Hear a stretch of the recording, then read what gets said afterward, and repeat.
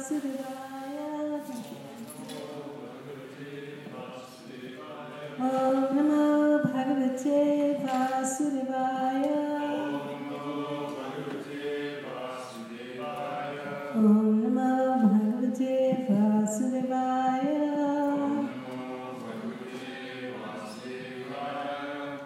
Reading from Srimad Bhagavatam, Canto 3, Chapter 30, entitled Description of Adverse Fruitive Activities, Text 20. Yatanadeya avritya Pasharbhadvagale balat Pasharbhadvagale balat Nayato dirgam advanam Nayato dirgam advanam Dandyam Raja Bhutayata Dandyam Raja Bhutayata Yatana Deha Avritya Pasharbhadvagale balat Nayato dirgam advanam Dandyam Raja Bhatayata. Please chant. Yatanadeya avritya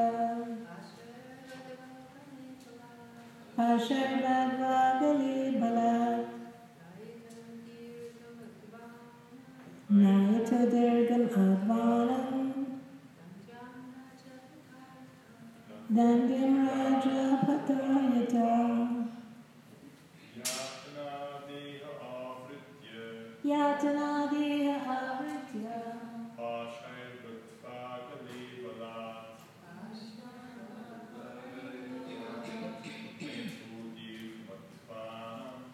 Nayato dirgam advanam Dandyam Raja Bhatayata. Would anyone else like to chant? Want to join?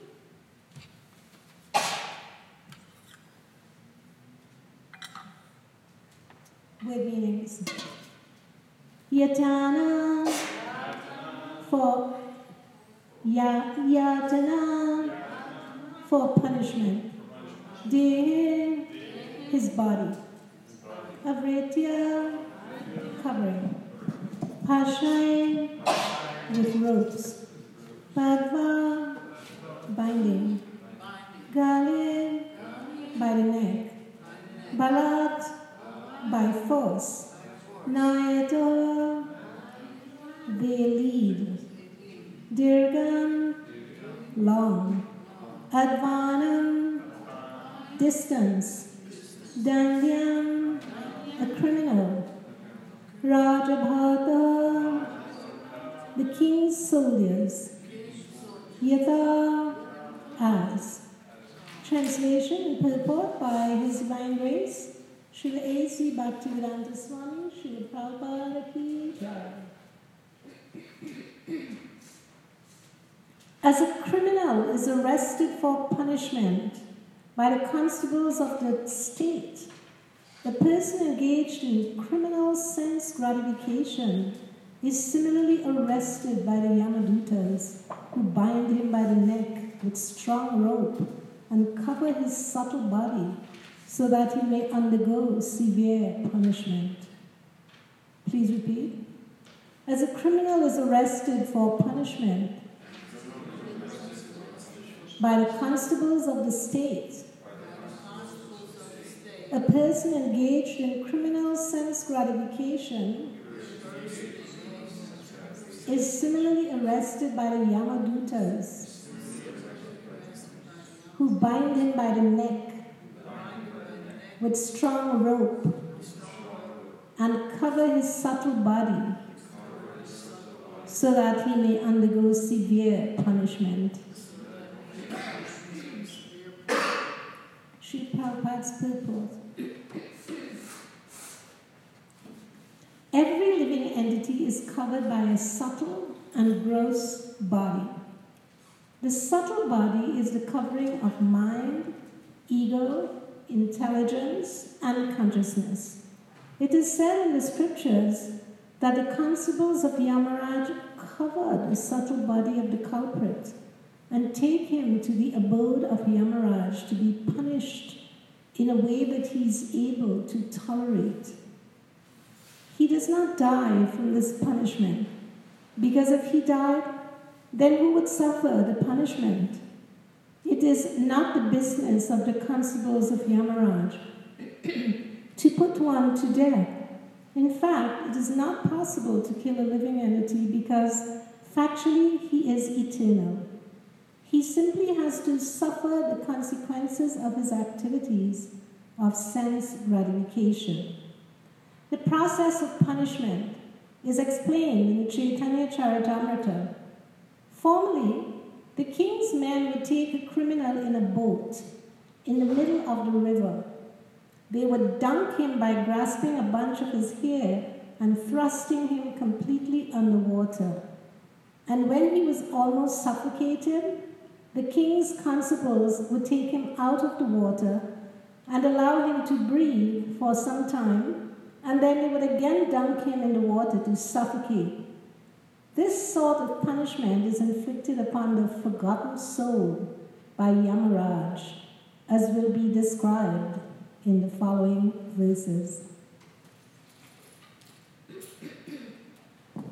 Om Jnana Timirandasya Gyananjana Shalakaya Chakshurmilitam Yena Tasmai Shri Gurave Namaha. Jai Shri Krishna Chaitanya Prabhu Nityananda Shri Advaita Gadadhar Shri Vasari Gaur Bhaktivinoda. Hare Krishna Krishna Krishna Hare Hare, Hare Rama, Rama Rama Hare Hare. Vanchakalpatarubhishya Kripa Sindhu Devacha Patitanam Pavanebhyo Vaishnavebhyo Namo Namaha. As a criminal is arrested for punishment by the constables of the state, a person engaged in criminal sense gratification is similarly arrested by the Yamadutas, who bind him by the neck with strong rope and cover his subtle body so that he may undergo severe punishment. So we have a story. It's a Vedic story. One neighbor was running and asking the other one. She said, Tara, are you going to the palace of the king? There's a sage that the king is hosting, and he's giving 4 benedictions. How many of you have heard the story of the 4 blessings? You think you've heard it? We shall see. No? So she said, oh, what? Yes, so maybe you'll get a blessing too. I want to go. So they hurried off and they went to the palace. There was a crowd. There was an assembly of people, and they were very excited, thrilled, expectant, because the sage was a renowned sage, and he was known to have great powers. So the 4 blessings, there were already 4 people who were chosen.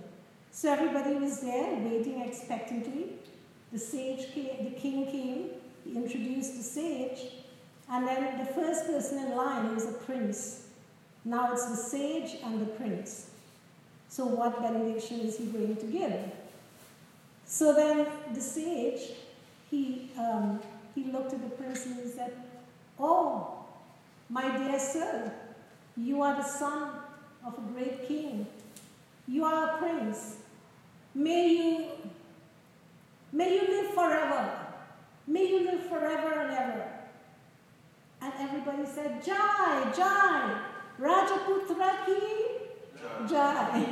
He Jai. And they were very happy. The prince, he got such a wonderful benediction. So the next in line was a brahmachari, a celibate student. And he came up. And the sage surveyed him and he said, may you die immediately. And there was a gasp from the crowd. They shrunk back. They were scandalized. They were outraged. What? That's listen, why did you do that? Just listen. May you die immediately. Their hearts sank. And then there was a third in line, this devotee. And everybody's waiting now. What will he say, the sage? I mean, he spoiled the whole mood already. They're whispering among themselves. So then the saintly person came forward, and the sage said, "Oh, you are such a saintly person. May you either live or die. Live or die, saintly person." So they breathed a sigh of relief, the crowd. "Oh, this is not so bad." They breathed a sigh. You live, you die, the same. Next in line was the butcher. He was trying to put on a humble face. In the crowd again, they're waiting, hushed, expectantly. And the sage looked at him and he said, may you not live, not die. Don't live, don't die." And everyone was just devastated. The poor butcher, he hung his head down, dismayed. And before they knew it, the sage, he disappeared in the distance, leaving the crowd in a stunned silence. Don't live, don't die. Now, this is a Vedic story. Prabhupada actually referenced the story more than once in his lectures. So it has deep meaning and moral. So I am inviting you to please explain what are the hidden meanings behind this story, the moral behind this parable. So we are asking, is this the story of the four blessings? Any volunteers? What did he tell the prince? May you live forever. Why did he tell the prince that? The sage.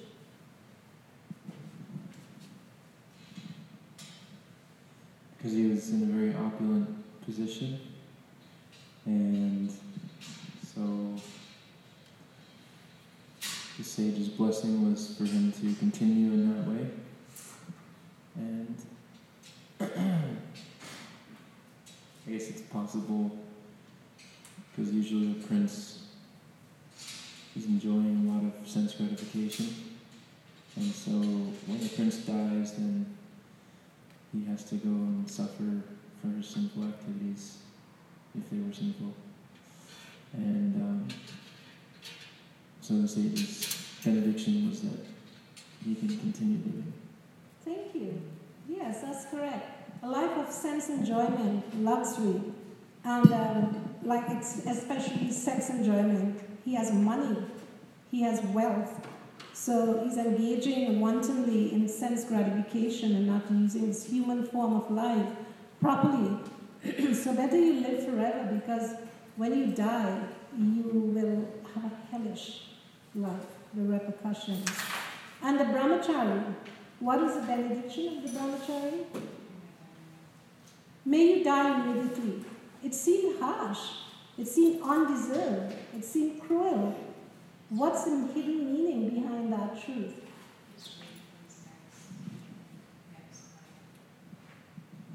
Meaning he's ready, he attained the enlightenment, like he fulfilled his current life, or enlightened his intelligence, he's ready to move on.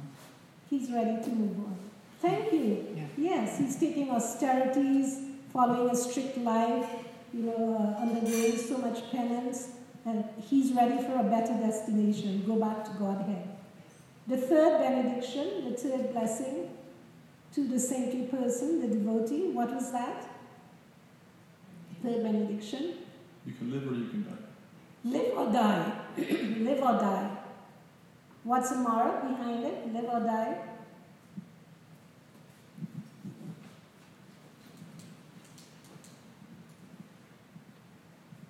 Either way, you're serving, so it doesn't matter. Either way, you're serving the Lord. whether you're in this world or whether you leave the world, you're always engaging in devotional service. The fourth blessing, what was that? To the butcher. He blessed him. Don't live, don't die. Don't live, don't die. Don't live, don't die. Where will you go? Will you be in limbo? What did he mean by that? That cryptic blessing. Well, this person is living his life in such a way that if he died right now, he would have to suffer tremendously for having caused so much anguish to other living entities unnecessarily. And if he keeps living, he's just going to keep doing the same thing. Hellish existence. So to say, I don't know what else you could say. That's pretty awkward. Someone tells you don't live, don't die. Anyway, yeah, his trajectory is really bad either way. Either way, he's in a hellish existence. Can you imagine? I've seen butchers, not in the slaughterhouse, at work.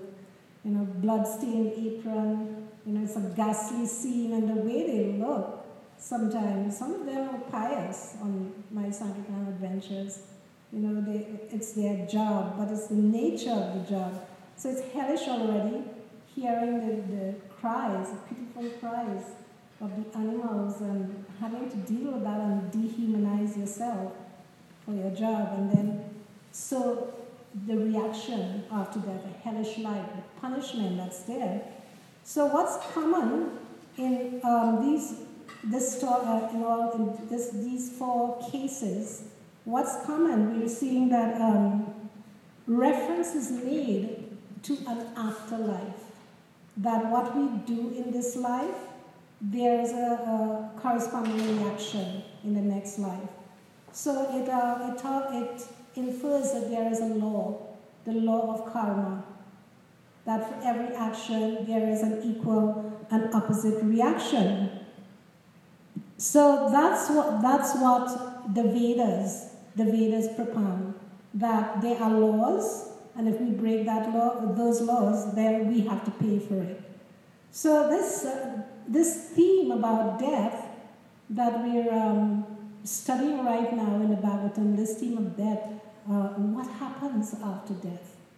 That great unknown, it's mystified people for eons. What really happens after death? And different wisdom traditions, they have different explanations of what happens after death. Can anyone say, like, what some of these traditions, what do they think happens after death? Yes. I worked in Canada in public health with on what they call it their First Nations. I think we call here like Native American, Native Canadian, like that. So most of my coworkers were from those different traditions, and one was explaining to me that their belief is that when you before you're born, you meet with the Creator, and you have like a discussion, and you talk about what you want to experience in your life, and they set up certain persons you need to meet and experiences you have to have on your way, and then you do that, and maybe you learn and maybe you don't, and then you die and then you do it again, kind of thing. It wasn't very fleshed out. It wasn't a very long conversation, but that's what I remember him saying. There was kind of like this mutual journey thing that you were doing in consultation with the Creator. It kind of reminds me how Super Soul sets up everything for us. Yeah, there's some similarity, and according we get what we deserve. Yeah, it reminds me also. I have a sister-in-law. She's a Tlingit. Well, she's half Tlingit Indian. Lives in the Yukon. My brother. And they're very religious also. They believe there's an afterlife, and they believe in reincarnation. And sometimes they try to prepare themselves for the next life. There's cases, documented cases by Ian Stevenson, where he interviewed people who remembered their previous life. Some of them are Tlingit Indians. And like somebody is going to die, and they say, in the next life I will come back as your child. And they leave certain marks on their bodies and so on. I can't remember it clearly. But the Tlingit Indians, they definitely believe that there is something like punishment and karma, and reincarnation. Any other views about the afterlife? Well, a common thing when I was growing up, what I used to hear was that you just live your life and then your body just goes back into to Earth, and then that's it, basically. And who believe that? Most of my, I don't really know, most of my friends, I guess. But that was like a common thing Yes. growing up, so I always used to contemplate on that. And yeah, I just used to freak out sometimes. So. Yes, a lot of people believe like that, especially those who believe in the theory of evolution. Like when this body is dead, you're done. So they just think you as a living entity is just your physical body, as you're saying. Thank you. Any other perspectives about the afterlife? I know that the ancient Egyptians had the belief that when you died, your soul went to be judged. And if it was weighed against a feather, and if your soul was lighter than the feather, you would rise to heaven. And if it was heavier than the feather, you would be eaten by a demonic crocodile. Thank you. Yes, I used to study Egyptology myself, fascinating. And they really went out of their way to make arrangements for the afterlife, isn't it? These massive structures, the pyramids, and putting everything you would need in the next life to ensure that you kind of enjoy your opulence from this life in the next life. It reminds me also, like in the Hindu tradition, when somebody dies, like they're duly cremated and so on, then after I think it's a week and a half, I actually attended that for members of my family.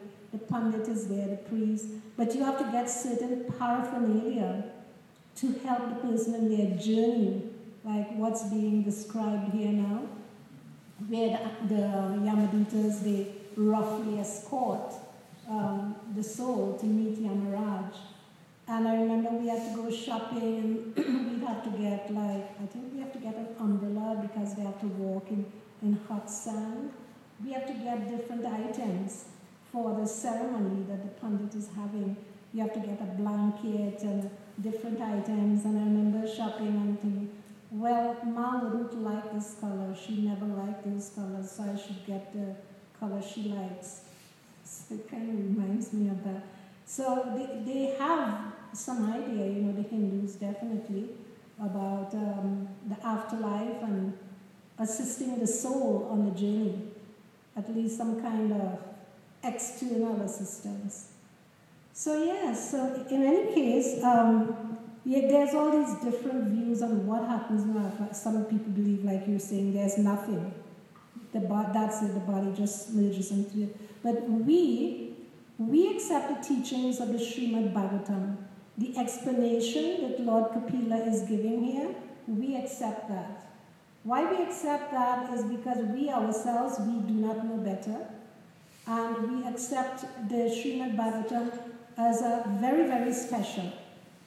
Indeed, we accept the fact that all the Vedic scriptures, they are coming from the breathing of Krishna, the breathing of Mahavishnu. So they're beyond the mundane, they're supra-mundane. So it's coming from an infallible source. So all these Vedic literatures, they are coming from the breathing of the Lord. He's so very compassionate. Even his breath is compassionate. Like it said, the beautiful air in Colorado, it's the breath of Krishna. So when you're inhaling this sometimes pristine air, remember, it's Krishna's breath. So yes, they're coming from the breathing of the gigantic Mahavishnu, and out of all those literatures, all those scriptures, there's one that's the best. It's called La Crème de la Crème, the cream of the crop. And that cream of the crop is the Srimad Bhagavatam. So we take shelter and we gain knowledge from the Srimad Bhagavatam. We know ourselves that whatever knowledge there is in the material world, it's all relative. And we ourselves, we are fallible. So we take shelter of the infallible. We are fallible in what different ways are we fallible? What are our defects? Would anyone like to say? What are our defects and why we gain knowledge from the Bhagavatam instead? Yes. We make errors and we're under illusion. Someone is studying. Yes. We make mistakes. We're in illusion. Thank you. Propensity to cheat. Propensity to cheat. Our senses are imperfect. They only operate within a certain range. Our senses are imperfect. Yes. So that's why we understand and accept that we're not perfect, so we take shelter of Srimad Bhagavatam. We see Lord Kapila Dev here. He's describing in an unemotional way, very objectively. This is what happens. He's doing Sankhya Yoga. So there's different categories here again. So he mentioned 2 different categories previously. There are those who live a devotional life, and their destination is they go to Vaikuntha, or some place where it's conducive for them to make more spiritual advancement, wherever that is.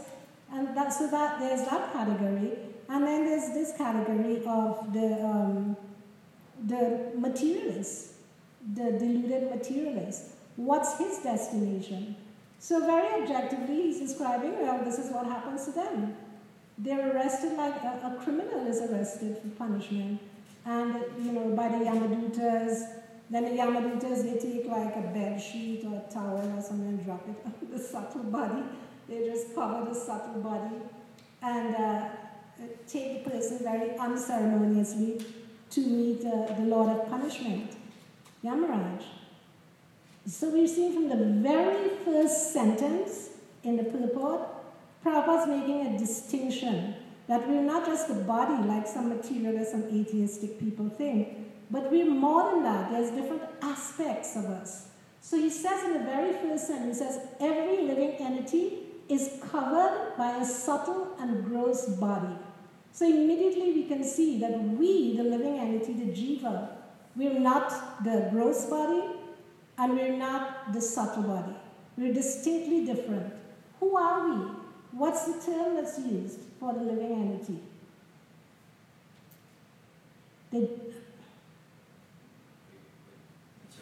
The living entity. The jiva. Yes, the jiva, the soul. So I always think of the Russian Matryoshka dolls. I like that because, they're like, it's a set. And it's so exciting, for children and for me to open the doll and you get a smaller doll and a smaller doll inside. And actually there's a lot of meaning behind the Matryoshka dolls. Yes,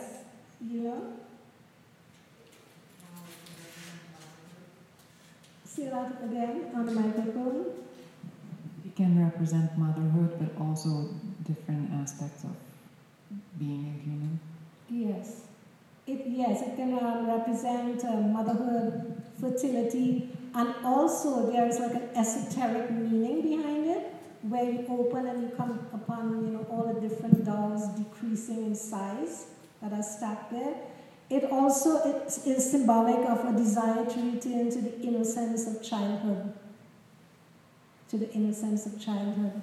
So it reminds me of the living entity has this desire to return to his innocent, pure self.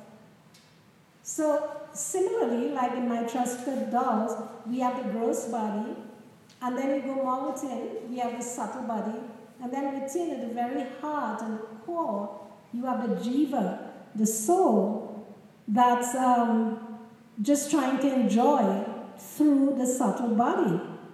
And one might say, well, especially for people who might be listening online, like, what is this subtle body you're talking about? What's the gross body? What is it? It is what object it is? What is it composed of? So, what's the gross body composed of? Yes, the outermost body. Earth, water, fire, air. Earth, water, fire, and air is composition of that. And what about the subtle body? Someone else? What is the subtle body composed of?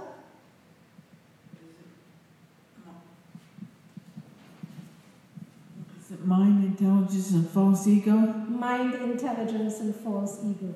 So yes, the Prabhupada's saying here that our real self is completely different from this gross body and subtle body. And another thing, Prabhupada says that actually it's Lord Kapila Dev in the translation, we're moving on here, he says certain words he uses, we can see that the die-hard materialist, he's guilty. He is guilty of certain crimes and he has to pay for it. So you have words that are used here like punishment, covering his body, ropes, binding him, force, long distance, king's soldiers, punishment, culprit, Prabhupada says in the purport. And one might wonder, why is he saying that the person engaged in criminal sense gratification? Like someone in the material world said, what's the harm? The guy was just trying to earn a living and take care of his family. He's a decent, law-abiding citizen. Why is this phrase being used that he was engaged in criminal sense gratification and now he has to face his punishment? Because what occurs in the material world is like we might have certain norms and ways of behavior and they are totally off or wrong or immoral, but because everybody's doing it collectively, the norm is that it's right.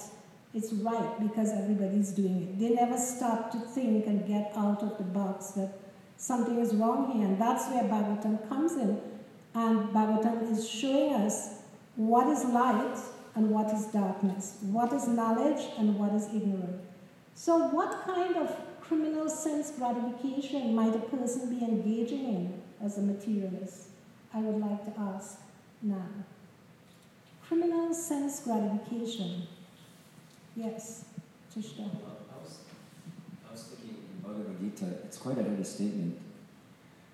Krishna says, for one who eats foodstuffs that's not offered is a thief, it's stenahi. And so Prabhupada elaborates in various lectures, if one listens to Prabhupada, he says, we're not so impressed if one is the elephants are vegetarian, they eat grass and gorillas. So we're not very impressed with vegetarian or vegan or raw food or breatharian.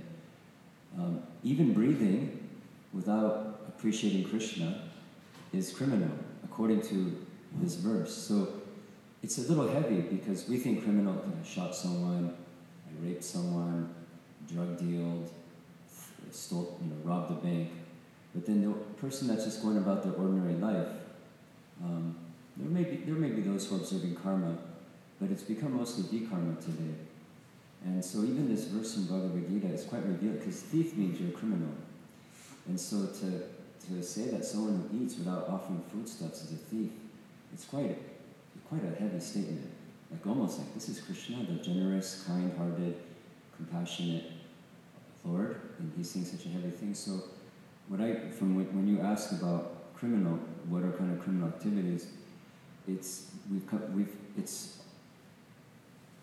our responsibility. We're 100% responsible that we've made a choice to turn away and not express our gratitude towards Krishna. So even eating, even if it's like all sattvic, which is better. I mean, right? Prabhupada he does give references that, right? At least don't eat the cow. That'll help the world. At least don't eat cow. But nevertheless, it's our 100% responsibility that we're in this Durga, in this prison. That means to come to the point that, wow, I'm a criminal. And not beat ourselves up, but wow, I'm a criminal. And what have I done that I'm shackled in this world of duality, three modes of nature.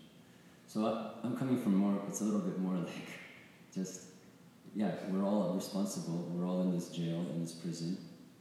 And for those who've recognized it, like, oh, Krishna, I've turned away from you, here I am.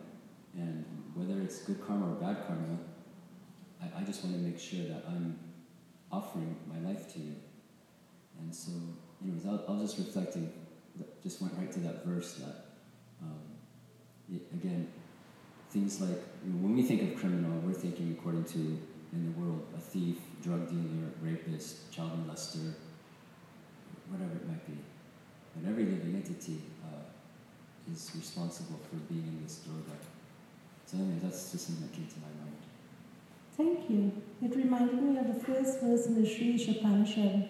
Isavasidam sarvam yakkincha jagatyam jagat tina tyaktina bunjitaha magrida kashat vidanam.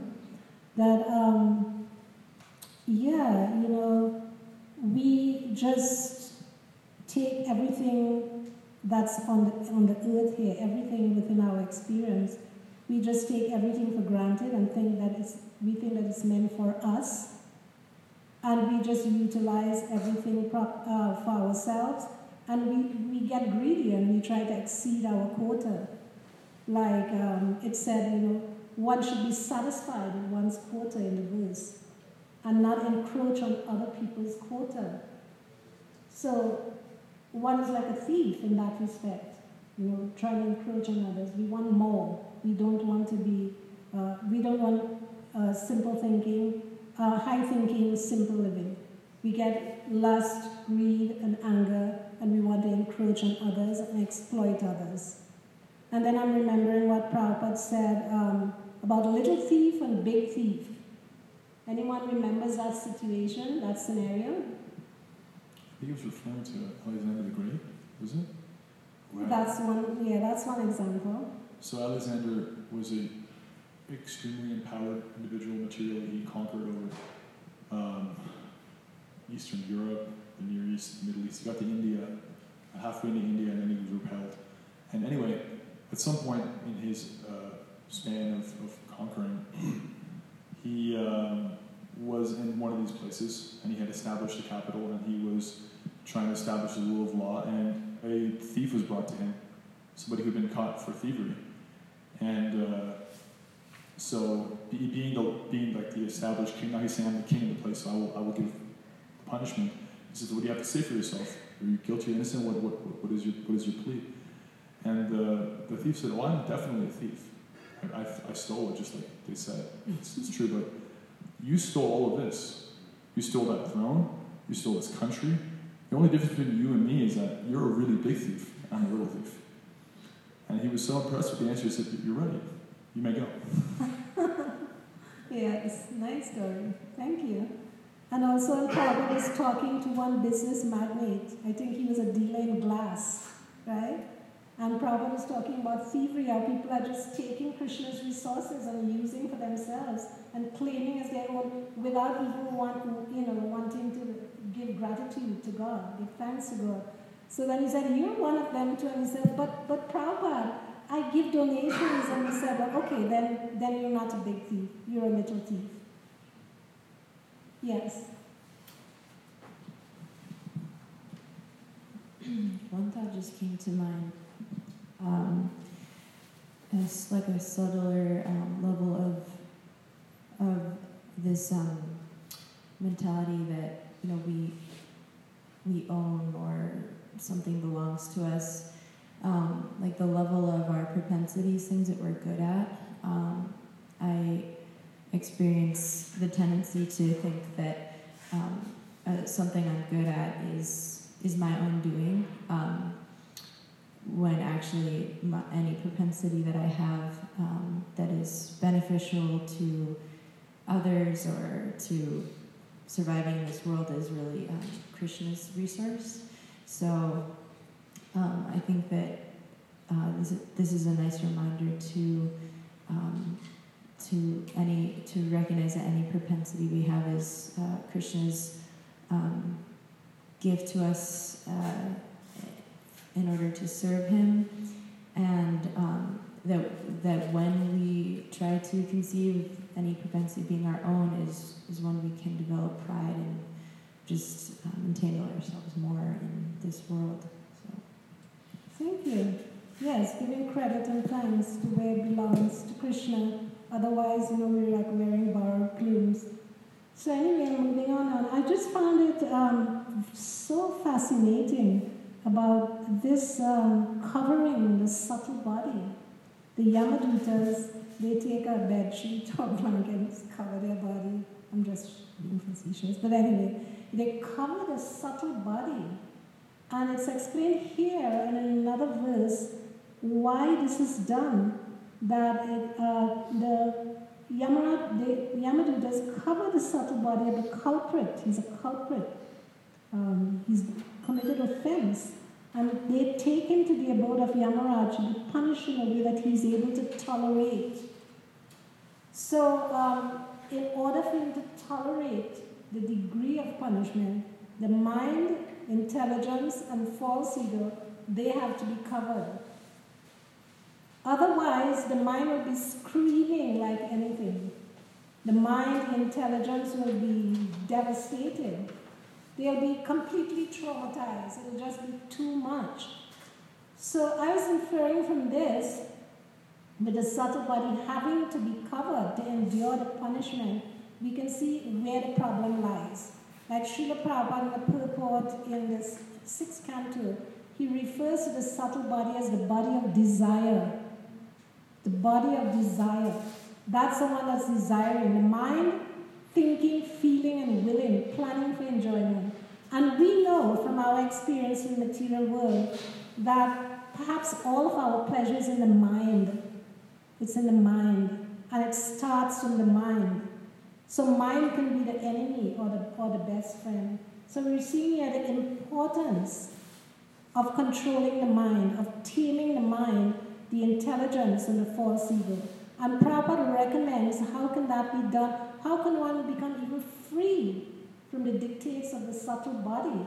Because what happens is the soul becomes so attached, not just to the gross body, but the subtle body.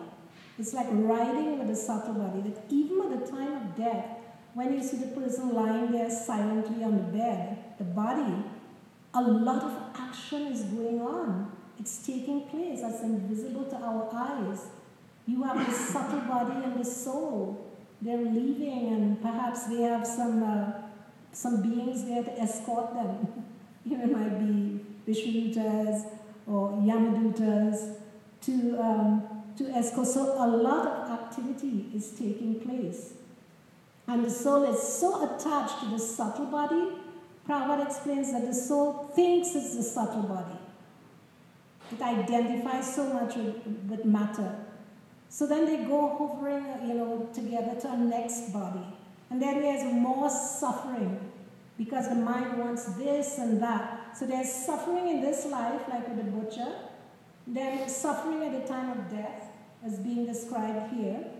And then further suffering because of the desire to enjoy the soul of the subtle body. So there's suffering right through. True. So what's to be done? So Prabhupada says, practice to become free of not just the gross body, but the subtle body also. And he said, how can that be done? It can be done by following the method of Adau Shraddha. We all know that verse, right? Adau Shraddha. Following that, and he says, dovetail everything in the service of Krishna, as we know. Use the gross body in the service of Krishna. Use the mind in the service of Krishna. The intelligence. What about the ego? That's a formidable one. So for that, Prabhupada says to transform the ego from being false to its real self, then one has to get into this mindset, this conception that I am not this body. I am spirit, soul, and more than that, I am the eternal servant of Krishna. I am the eternal servant Krishna. So in that way, if one is fortunate enough to hear this knowledge and act on it, then one can become free from all this suffering. And I was just thinking of one overarching point that at this point in time where Kapila Dev is talking about reward and punishment, that we should not just be satisfied with a lower ideal that we're serving Krishna and worshipping Krishna to become free from pain and suffering, but we should aspire, we should strive to go to a higher platform where we want to become reunited with Krishna and snap back to our real self, our real nature, our real identity, and take to this process not just to become free from suffering, that will come, the freedom from suffering, but to reunite with Krishna. to serve Krishna with love and devotion, happily in Krishna consciousness. So I'll stop here if there are any questions or reflections. I'll just this final point you made about this dissolving the subtle body and reminding ourselves that we're eternal servant of Krishna reminds me of how in puja, and actually anyone can recite these mantras, they're available for everyone, but just upon rising in the morning, the mind, all the different things that weigh heavy on the mind, whether it's just, I'm tired, or, my back is sore, or what's happening today, or I got this appointment, or I have this, deadline. So the mind is just going all over in anxiety, and how it's so nice to have those few prayers before worshiping the deity. In fact, anyone can recite them, they're available. The Naham Vipro Nachanara Patir, that establishing myself that I'm a servant of the servant, and I'm an eternal servant of Krishna, but someone I've forgotten, and there's several verses throughout Shastra that remind us of our constitutional position. So I was just thinking how fortunate we are that we have access to these beautiful verses given by Acharyas, given by the Lord, Chaitanya Mahaprabhu, upon awakening, and just to be able to really settle in to a place of solace and clarity. Oh, this is who I am, despite all these other anxieties, and that, at least for those few moments. And then we go into our japa, go into our deity worship, or kirtan. And so we're very fortunate we've been given this recipe, this process, just to be able to, just even the start of the day, to establish some, platform of, okay, this is who I am, and this is who I'm not. So I like that last night. That method is so powerful in Bhakti Yoga, the sadhana and engaging in devotional service. You actually see the results second by second. Because as you say, sometimes we start up in the morning and mode of ignorance is still there. But by the time we prepare upadan, get ourselves ready, and by the time we're doing our service, just a taste comes. And you want to do the service, and you actually don't want to start when you like it, and you want to go on and on. And Krishna just gives you that taste. When you're actively using the gross, the subtle body, and the soul is rejoicing in that. Rejoice, rejoice, it's Christmas. Well, it's not Christmas. It's the soul rejoicing. So you can see the effect of Bhakti Yoga. It's not something abstract and theoretical, but you can actively put it into practice, and the results are right there. Immediately you see purification, purification. Sometimes we fall back and forget, but once we take again actively to engage in devotional service, you see this is I'm in my element. This is really me, and it's just enjoyable. Krishna makes it like that. Anything else? Any other reflections? You look like thought so. Yeah, I was just appreciating everybody's reflections about how the living entity can be a thief, and specifically the one about offering food, and how powerful of an experience that is in Krishna consciousness. I remember that was when I first came to Krishna consciousness. I was like, wow, you offer your food to God before you even eat it? I had some experience of a prayer before a meal, but actually preparing it for Krishna and taking the remnants. And Prabhupada was just talking on a lecture this morning about, he was for 10 minutes, 15 minutes, talking about the importance of prasadam and taking prasadam, glorifying how powerful of a practice that is. So, yeah. I love that. It helps us to become selfless from the very beginning. Sometimes I'm making garlands I shouldn't in the store. And those flowers are so nice. And immediately, I don't. But you explain, and they find it so attractive. You all do like that with the food and the flower. Everything first for Krishna. Everything first for Krishna. It's an ongoing training in selflessness. Everything first for Krishna. You're very impressed. Oh wow, these people are so pure. You just love it, and they want to do it, and they end up doing it too. Anything else? Yes, Andrew.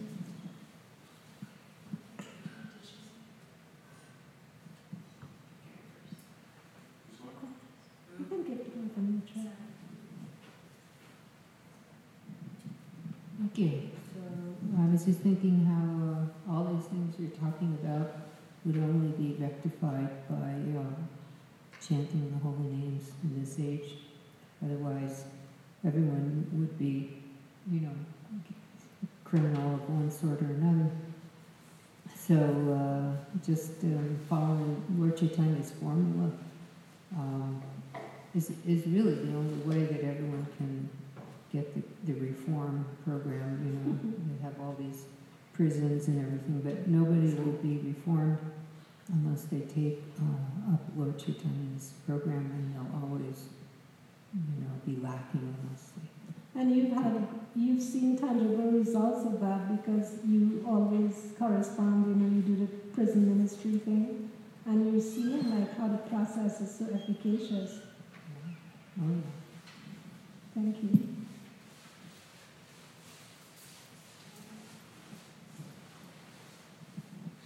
I just had one reflection, something I've been thinking about recently, that this mentality of, or this kind of concept of being a criminal without paying respects or obeisances to the acharyas or those saints who've come before, and the Guru, Srila Prabhupada, and that I'm a criminal when I don't first go approach the spiritual master and try to approach Krishna and his eternal consort. And so just that idea of that we can make offenses if we're not respectful in that way. Thank you. So we appreciate the importance of Gurudev, the spiritual master. There are different degrees of purity in this world, but we see in Bhakti Yoga, this is the highest level one can be in purity, to be pure. And we should strive for that. So, I guess I'll just end with, be a criminal no more. Become reformed. Talking to myself. Thank you very much. Srimad Bhagavatam ki jai. Srila Prabhupada ki jai. Nitai Gaur Premanandi.